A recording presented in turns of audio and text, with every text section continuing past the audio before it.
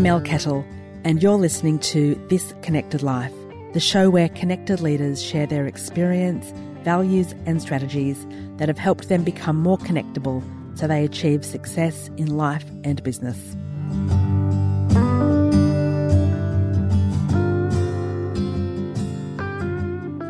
I'm sitting at my dining table tonight with the luscious, lovely, luminous Jen Dana. It's only because you fed me. That's why I'm luminous. You made the most amazing potato curry and now I'm high on lemongrass fumes. It's amazing. I have to say, I'm incredibly impressed with that. It was a new recipe to me. So you were a guinea pig and I've never made a curry paste before. Oh, it was so good. I'm so happy that you're sending me away with a little drug bag of curry paste there. It's amazing. Not to mention lemongrass and kaffir lime from my veggie garden. Yes. The chickens don't like that. No, I love it. Give it to me. And for anybody wondering, it's the recipe from the Spirit House cookbook. It's the tofu and potato curry.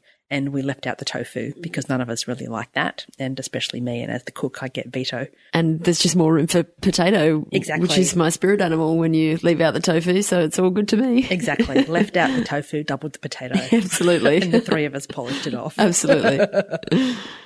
So now we've had this conversation about food. Mm-hmm. Let's talk about what connection means to you. And you can't say potatoes. Okay, God. I looked at all those questions earlier and I was like, oh, potatoes are going to feature quite heavily in this discussion tonight, Mel. What are we going to do? I think connection to me means a willingness to be vulnerable.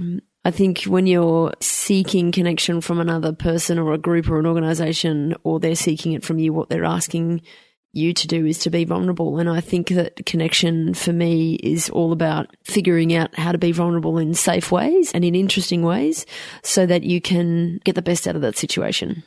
I like that. Do you have any examples? Yeah, I think when I'm interviewing people for my job, what I'm asking people to do is actually be really vulnerable in front of me on camera. And I'm asking them to trust me and to participate in a process that they don't know anything about. They don't know what the end result is going to look like. Quite often they've never appeared on camera before. So me asking them to really open up and give honest answers is I'm asking them to be vulnerable, because people can detect crap. Like they can just detect when you're being fake or when you're being not authentic. And I'm not sure that I love that word authentic, but in this case it kind of applies. And if I go into that situation where I'm not willing to be a bit vulnerable myself and willing to draw that vulnerability out of that other person, then they're not going to be vulnerable in front of me.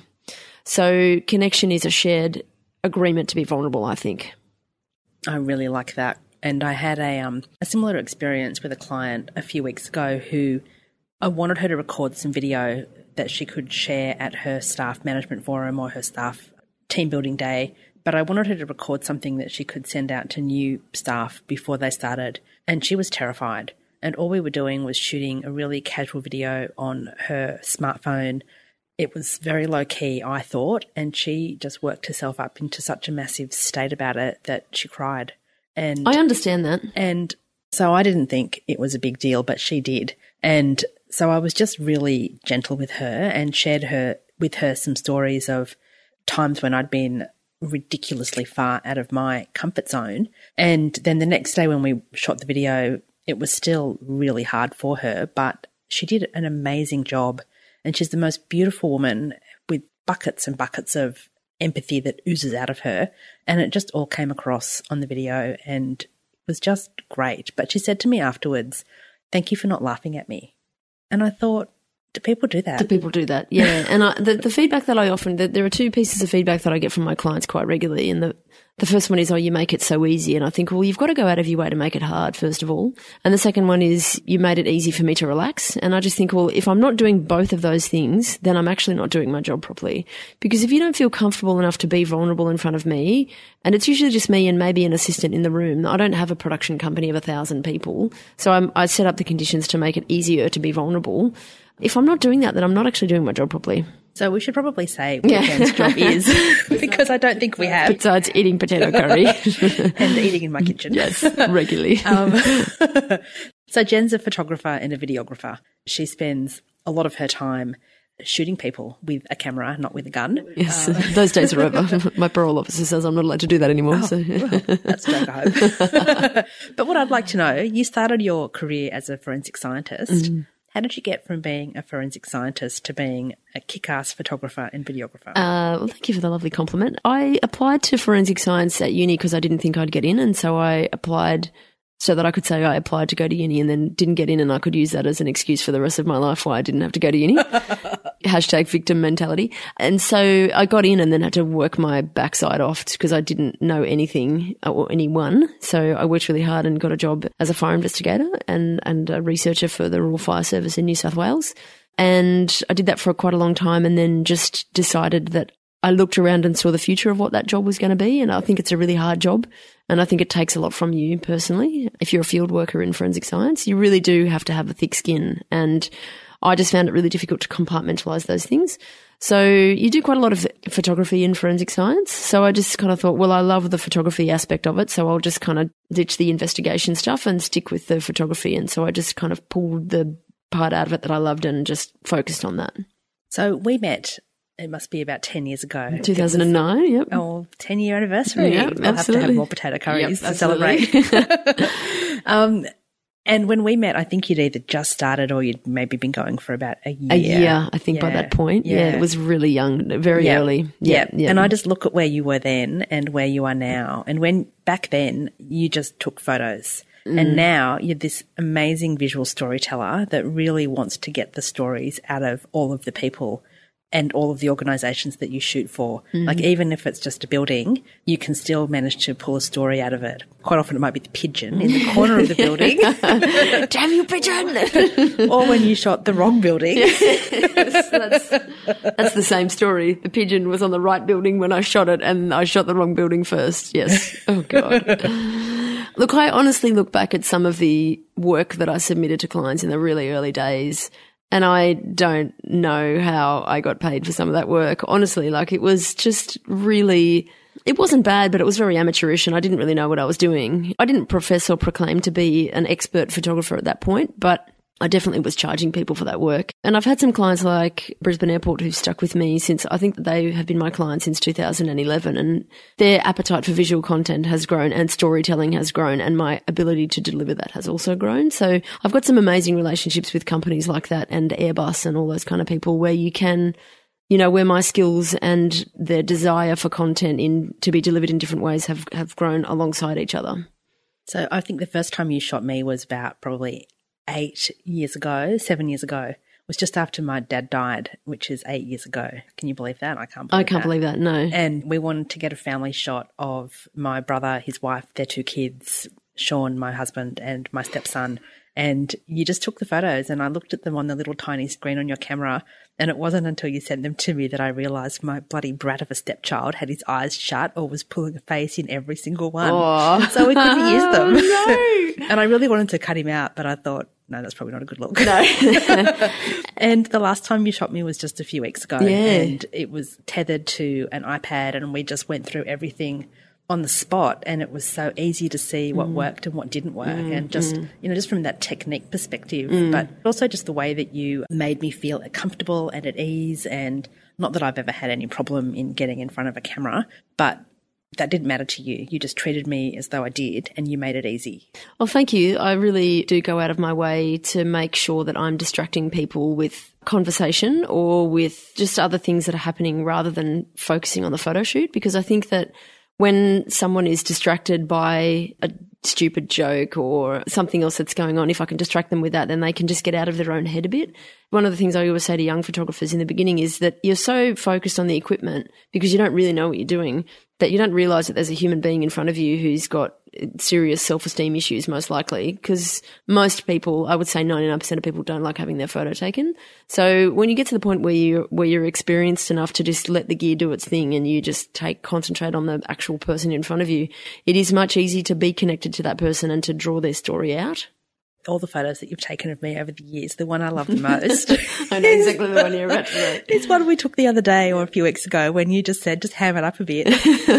And I've been using that photo in presentations. Great. I'm so glad to hear you've been using it. That's excellent. I absolutely love it. I haven't quite gotten to the point of putting it on all of my corporate paraphernalia, but I'll put it on. It should be a little square just in the corner. No, I'll put it on the image, the cover of this one. Great, so excellent. Everybody can see it. Excellent, great. I love that photo. And I love that photo because because I know you pretty well and I know that that's you. And I think when I'm looking, as you said, when I go through and photograph people, I do shoot tethered to an iPad so that people can see their image and they have control over what their image looks like.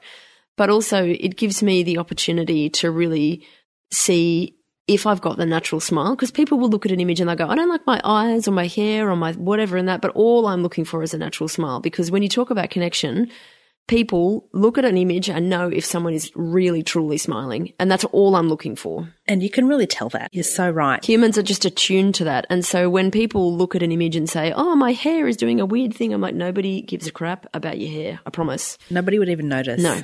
The only person who notices the bad stuff usually is you.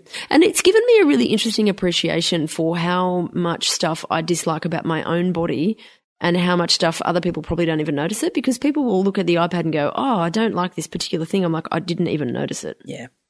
And I shoot people every day and I'm deliberately looking for things that look weird and I just still don't notice it. Yeah, I love that. And that's, I think, one of the ways that you really connect with people and make people feel at ease behind or in front of the camera. Do you have any advice for people who really hate having their photos taken, especially if they can't use you? There is a lot to be said for finding a photographer who makes you feel comfortable. That is a really important part of it. I have people say to me all the time, oh, I always blink in photos. And I'm like, well, if you're always blinking, you've got a bad photographer. You know, really, it does come down to that. So I think if you're able to have control over the photographer, that's one part of it. But if you don't, like if you're working for, you know, Ernst & Young and you've got a corporate photographer coming in and you've just got to have your photo taken, I would suggest a couple of things. The first one is to wear something that you feel very comfortable in, and that could mean whether it makes you feel powerful or whether it makes you feel feminine or masculine or whatever it is. Like however you want to be portrayed, dress in a way that makes you feel that way. I think a lot can be said for sort of faking it until you make it. And I think the other thing is that you need to keep breathing. People, I can't tell you the amount of times that people get in front of my camera and I go, keep breathing. And they go, oh yeah, I'd stopped breathing. I'd forgotten to breathe, because they're so focused on what they're doing that they actually clam up and forget to breathe. And the other stuff is like, you know, again, if you have control over the shoot itself, like a little bit of control, are you more comfortable sitting or standing? Are you more comfortable leaning against something or standing free? Are you more comfortable with your hand in a pocket or with your weight on one foot? You know, like if you have some control over your body, practice some poses in the mirror before you go, because you'll know what feels comfortable, and 100% of the time what feels comfortable looks comfortable. So if you feel comfortable, that will come across in your image. I like that. What's some of the advice that you give to clients when they're wanting to tell a story, either through a video or through an image? Who are you talking to? If you don't know who you're talking to, it doesn't matter what your story is. You have no idea where it's going to land. So the first thing to identify is who you're actually talking to, and that could be internal or external.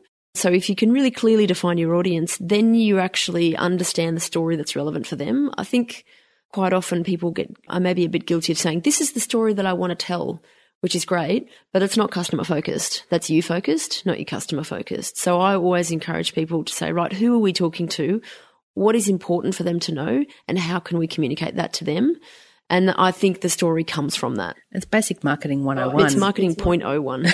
Yeah. Know your customer. It is. Know your audience, and then do what it is that they're going to need. Yeah, and work backwards from the customer every time. And you can never know too much about your audience. I think you're right. And I think you can get lost in the detail a bit in terms of trying to figure out what they need. But I think having just some personal conversations with your customers is the best way to figure out what they want.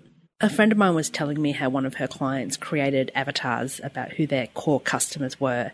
So what they did was they created a persona, and they named their customers, and they had 3 or 4 target customers. So they named 3 or 4 people. They described them in really significant detail. So who they were, where they lived, how old they were, what their names were, how many kids they had, what they did for a job, what they wanted from this particular organization, how they spent their spare time. And then they took it to the next level, and they created life-size cardboard cutouts for each of these 4 ideal clients. And they put copies of them in their main sales offices and took them to their sales conference that they had every year. So they could clearly say to their staff, these are our 4 main target customers. You know their names, you know what they think, you know what they want. And so every decision we make as a company needs to be framed as, is it something that Bob, Jan, Bill and Jane would want? And if not, why would we do it? That's such a smart way of really focusing your efforts and your energies on what you're trying to achieve. I think it's a really intelligent way of getting everyone on the same page, basically. Exactly. And not only is it smart, but it increased their profits quite significantly. Wow. Not surprisingly. Yeah. I think that market segmentation thing is quite common, particularly among big businesses, but attaching an identity to it is not very common, I think. So that's impressive to take it a step further. Yeah. And the life size cutouts so that they could really be a part of their team was just next level. That's amazing. The results demonstrated that it was the right thing to do. So clever. Now, I just want to segue slightly. Sure. On your website. Yes. Oh, God, what's on my website? This is the question you weren't given. On your website, you call yourself a social commando. I'm a social commando. What does that mean? Because I'm assuming you wear underwear. I do always wear underwear, everyone. I'm wearing underwear right now. In fact, I'm such a cold person that I'm often wearing like underwear and then tights and then pants underneath my jeans. Like I'm so cold. A social commando. The way that I define that is to say that you can put me down in any situation and I can cope. Like any social situation, I can find my way around. My sister tells a great story. We went traveling together in Italy in 2006 and I would not talk to anyone. I couldn't talk to anyone. I was so shy. Everywhere we went, she would talk to everyone. But because I was this mysterious enigma that would never talk, everyone would always carry my bags and never carry her bags. So one day she cracked it so badly and said, we're going on this bus tour today and I am not talking to anyone. You are responsible for having a conversation with someone on this bloody bus. I'm going to sit there and not say anything. I sat there for 20 minutes and after 20 minutes she was like, I can't help myself. And she started chatting to the person next to her and I was like, win. But I've come a long way since then because you just have to do my job well. I've had to learn how to connect with people in a really meaningful way very quickly. So, for example, portraits are a really easy example to use. But if I'm on an industrial site, I'm a woman, I'm a relatively short woman, I'm a redhead. There are not many women on the sites that I go to. There are more and more now, but in the beginning, particularly, there weren't. So I was a woman on site doing a non-industrial job as a photographer. I have no legitimacy on that site whatsoever. So I have to pretty quickly prove myself that I'm capable, that I belong on that site. So the way to do that, on an industrial site is obviously different to the way you would do that in an office, but I had to learn really quickly how to put people at ease and how to find a target that I could connect with really quickly that I could get everyone else on side with so you just have to cope. You have to survive in any situation because you rock up to a job and you have literally no idea what you're going to be faced with. Yeah, I think that would be one of the hardest things for me about your job because I'm very introverted and inherently shy, even though nobody ever believes that because I like to talk. But I've had to push myself out of that natural space as well. And it was hard. But now, I'm glad I did. I'm assuming you're glad you did. Oh, definitely. I always say to people, if I had have known how hard it was going to be to start a business, I would never have done it. So I'm glad I didn't know because I can't imagine doing anything else. I would not be anywhere near as happy as I am today if I wasn't doing what I'm doing now. And if I had have known, I would have stopped myself through fear. So I'm just glad I was too stupid to understand what it was going to be. I just forged in with dumb luck. I think a lot of business owners say that. I know I certainly do. Yeah. What is it you love about working for yourself? I really do love the flexibility of it, but I also love being completely and 100% responsible for everything that happens in my business. So if something goes wrong, I don't have anyone else to blame, but if something goes right, it's my celebration. And I think that as I get more and more experienced, now that I've been in business for over a decade, I've got some really amazing relationships with clients that I've been able to develop. You can see the benefit of working with people for 10 years or more. You just get so much more out of that relationship. And I've gotten some really valuable relationships out of my business. Yeah, I love that. How do you celebrate? I've only just started doing that, I think, because I think I've only just breathed out. You've been in business for a decade and I go, oh, crap, I made it to a decade and I've done all these amazing things and worked with the military and worked in industrial sites and worked for big companies. And I go, oh, wow, I've actually done a lot. I bought a house at the end of last year and that was the first really big financial kind of goal that I had met through my business in terms of personal. So I really acknowledged what I had achieved when I bought that house. It was such a big milestone for me. Yeah. If you hadn't chosen photography as a profession, you probably would have bought that house many years earlier, given the amount of money you've spent on equipment. Given the house-sized deposit of equipment that's sitting in my office right now. Absolutely. Yeah. But I definitely the victory would not have been as sweet, for sure. Yeah, I remember that feeling of buying my first house, and it was just, I still remember how excited and overjoyed and terrified I was all at the same time, and thinking, this is mine.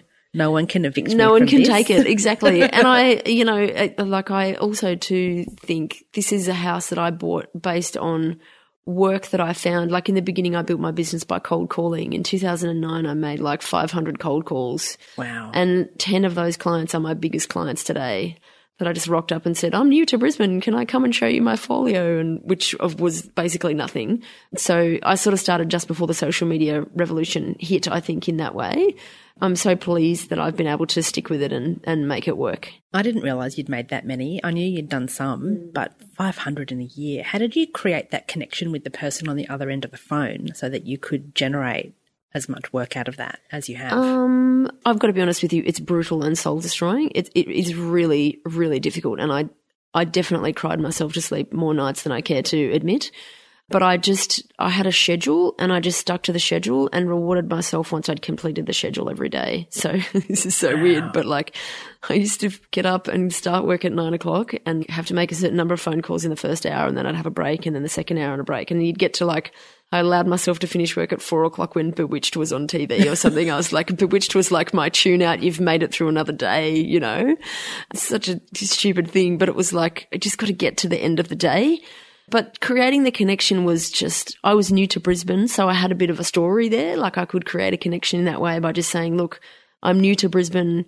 I don't have any clients, but I sort of almost made it sound like I had already been a photographer in Sydney, which I hadn't been.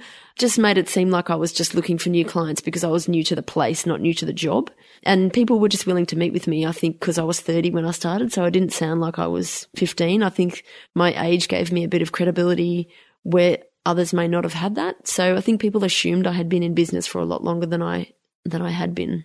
I find the age thing is really interesting. I've won quite a few new clients over the last couple of years because I'm not 20. And that's what a couple of them have said to me. They've said, we've hired you to do work around social media, communication, connection, and we've hired you because it's obvious you've got experience, maturity, and you're not in your 20s. And I've just thought, excellent. But I think for your job specifically, that's really important because I think that a lot of photographers who are new hang the shingle up and say, I've got my social media pages and I'm just expecting work to come in now.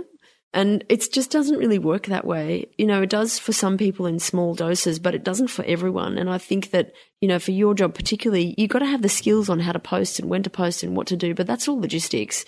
If you don't have the experience and the understanding of what creates connection in the first place, what makes people click on those posts or interact with that social media, it doesn't go anywhere. Exactly. And I know one of the things for me, like I've been really active on LinkedIn for the last probably 18 months, maybe 2 years, and I've been putting in a really big effort to build more relationships, post more, comment, share more. And the last probably 3 months, I've had 3 people call me and I've said, how did you hear of me? And they said, oh, we've been following you on LinkedIn. Wow. Or somebody recommended you who's been following you on LinkedIn. Wow. Yeah. And I just thought, okay, that's making it worthwhile. That's really powerful. That energy that it's taking to do that. But it's authentic on your part. We're connected on LinkedIn and I see the things that you post and share because I know you. I know that they're things that you either believe in personally or professionally. So they're, you know, to forgive the wanky marketing term, it's on brand for you. It's not crap that you're sharing about increasing sales and blah, blah, blah. You know, it is genuinely people or things that you're interested in or that you believe in. So I think it does pay off. Yeah, I've always been very real and some people would say too real. I wrote a blog about menopause and I share my personal experience, and I've won business because of that as well. I've got friends who still talk to me about that post of yours. Yeah. Yeah. Yeah. Years later, they still talk to me about that. Yeah. And I've had women ring me and say, I want to talk to you about whatever piece of work we want you to do, but I noticed that you write a blog about menopause. Can I ask you a question about menopause? It's those secret things, isn't it? Like I never told anyone for a really long time that I was diagnosed with MS until about sort of 3 years ago. And I put a post up on Instagram and people talk to me about it all the time now. You didn't tell me, and you just dropped it into a conversation one night when you were here for dinner with another friend, and she's like, what? I'm like, what? That's just me to a T though. And your immediate reaction was, haven't I told you? Yeah. Like, how did you not know? Yeah. Like, well, how would I know? How would you know? That's pretty typical of me, though. Yeah. And I think it is, again, that thing of like, you know, you can be a bright and bubbly photographer and walk in and be sparkly and shiny, which is great. But if there's no depth behind that, that's not going to last you very long and you're not going to get very far. And if you don't have that ability to show that you can just hold someone in their vulnerability for a minute while they're just processing something to turn themselves on for an image or for an interview or whatever, or if they don't feel comfortable to express a fear that they have, you'll go absolutely nowhere doing the type of thing I want to do. One of my mentors, Matt Church, calls that getting into the right state. Yeah, and right. You need to get yourself into the right state, whether it's mental or physical, before you do things that cause stress. And so one of the things for me is when I'm speaking or running a workshop, I need to make sure I get myself into the right state the morning of. Or what do you do? What does that look like for you? I turn my phone into flight mode a couple of hours before usually, or up an hour before, depending on how big it is, so that I don't have external distractions. And I normally just try and sit quietly somewhere and think, or I might do some work for a different client, but not have any external distractions. Try not to talk to people. Yeah, I don't meditate, or I don't, have a ritual with music, or some people have, but I just try to sit quietly, and then I might do a few little star jumpy type things or energizing things to get the blood moving, to get the blood flowing, and maybe listen to some loud music hopefully the room will be playing it if I'm speaking, and just pump myself up mentally that way before I go on stage. The main thing for me is not having external distraction. The introvert in you needs... Yeah, phone in flight mode. No, not even that. It's just early in my speaking career, I got a text message from somebody that just made me incredibly angry, and that impacted. It came across when I was on stage that I was really shitty. And so that was a big lesson to That's really avoid anything that could potentially get you from being... Zenned out. Well, calm and a little bit anxious to being super upset, unhappy, sad, annoyed, pissed off. Audience doesn't need that.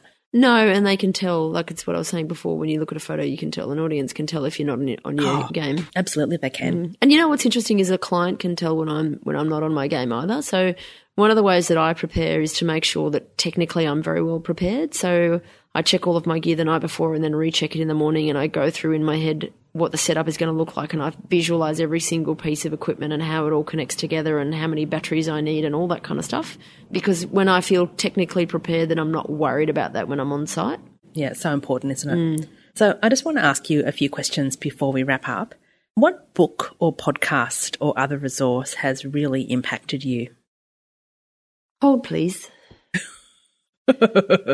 She's checking her phone for her notes. Jen reaches her phone to look at her podcast list. You had this question in advance. No, I did. And the one that I just couldn't quite remember the name of it. There's two podcasts that I listen to which talk about, it's a Vulture podcast. It's called Good One. And it gets comedians to come on and describe a joke that they wrote. Like it could be a set or a bit or something. And they break it right down to its elements. And the interviewer, Jesse David Fox, talks to the comedian about what they were thinking, what state of mind they were in, and often how the joke changes over time, all that kind of stuff. And I find it endlessly fascinating because what you see on stage with a comedian versus the work that they put into it is often very different. And I just love seeing how the sausage is made in that regard. Oh, I love that. Yeah, it's a really, really good one. And he's such a comedy nerd that he interviews people in such an intelligent and insightful way. So the most recent one, he interviewed the writer of Russian Doll, the series Russian Doll, and talked through all of the deaths that were on screen and what it meant for the narrative arc.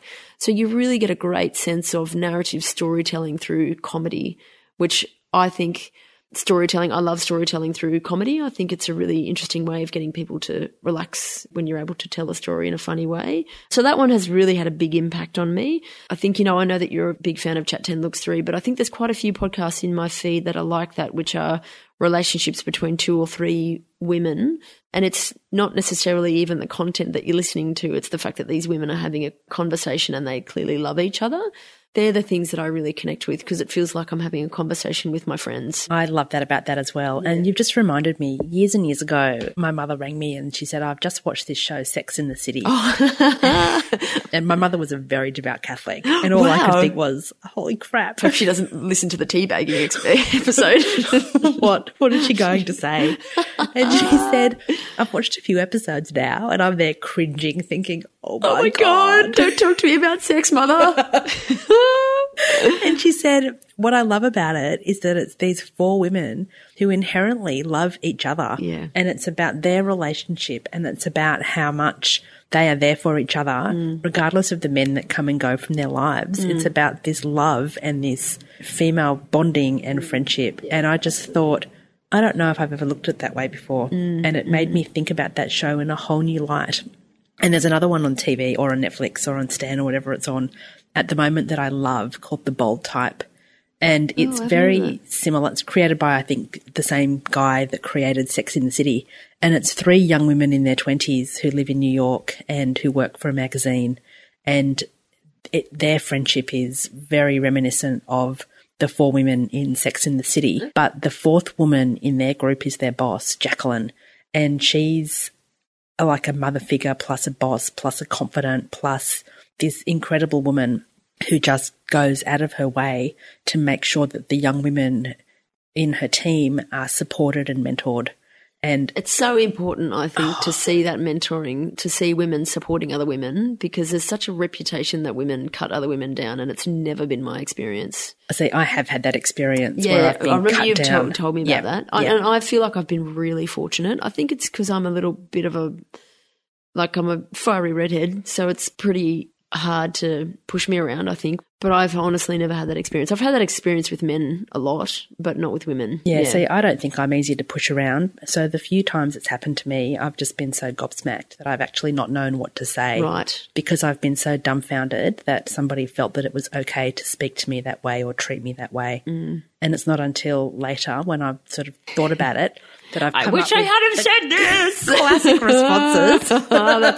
That is the worst. Honestly, you just wish you could text them going, and another thing. But good blog fodder. Yeah, absolutely. Oh my God, yes. I do drag out some of those stories. Yeah. I'm not afraid of naming names these days. Oh, good one, good one. Some of those women's names I've forgotten, but I don't forget the companies that they worked for. No, you don't, do you? And, you don't forget those bad experiences. Awful. I think that thing of like you'll never remember what people said, but you'll always remember how they made you feel. I think that's so true. And I really try to live by that ethos, because I was a pretty angry person when I was younger, and I think now I'm just trying to live with a little bit more grace and a bit more humility.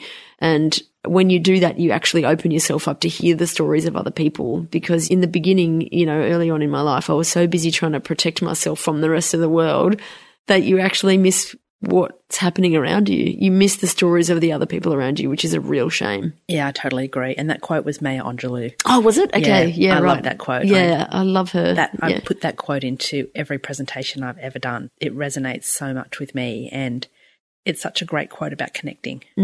Yeah, it is. Now that we've had more conversations about connection, I see it everywhere now, like in terms of just the way that people are reframing it or trying to talk about it in a business sense or trying to make it work for them. I'm like, what you're talking about is connection and storytelling. Really. That's all you're telling. That's all you're talking about. But you're trying to frame it in a businessy way so that it looks legit, Yep. So any books that you recommend? Books. I'm not a big reader, I've got to say. Like, I'd read a lot of fiction, but not a lot of books that sort of stay with me.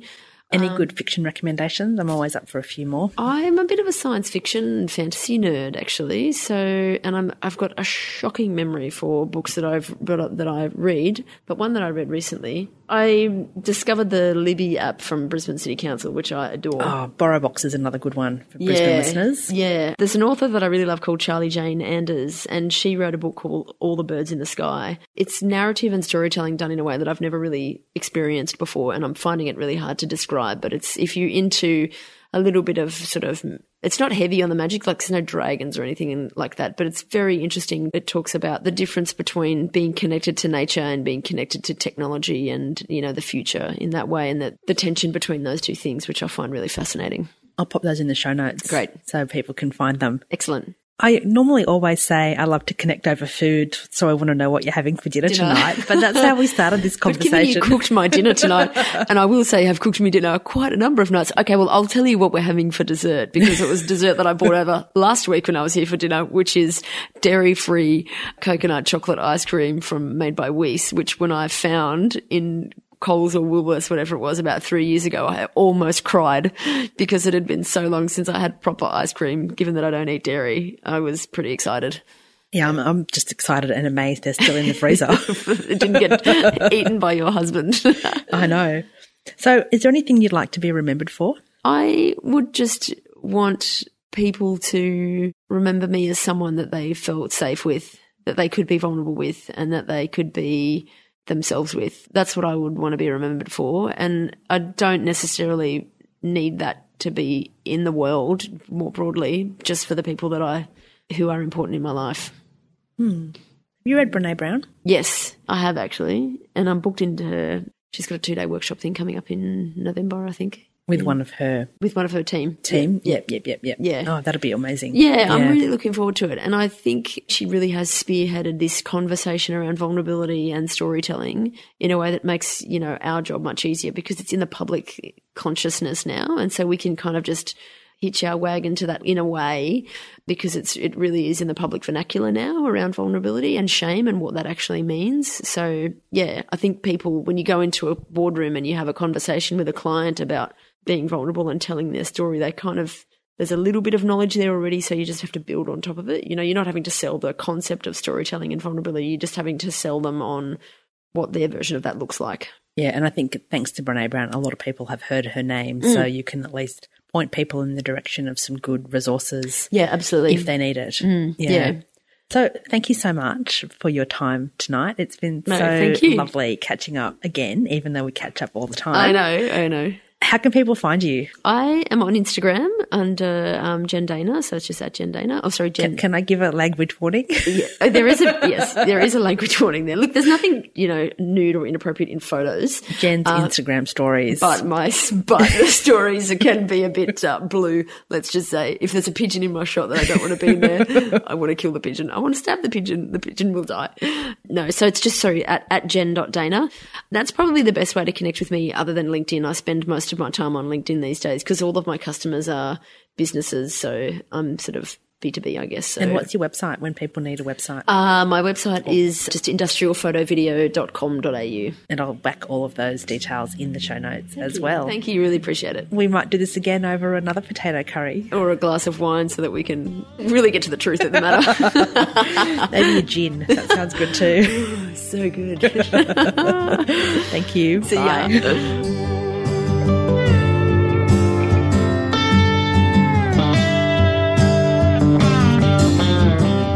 Well, that's it for this episode. Thank you so much for listening. If you liked what you heard, please hit subscribe so you don't miss any future episodes. And if you really liked what you heard, please leave me a review on iTunes or a recommendation on LinkedIn, or both. The show notes are all on the website, melkettle.com/podcast. And I'd love you to connect with me on LinkedIn or Twitter. You'll find me at Mel Kettle. See you next time and stay connected. Bye.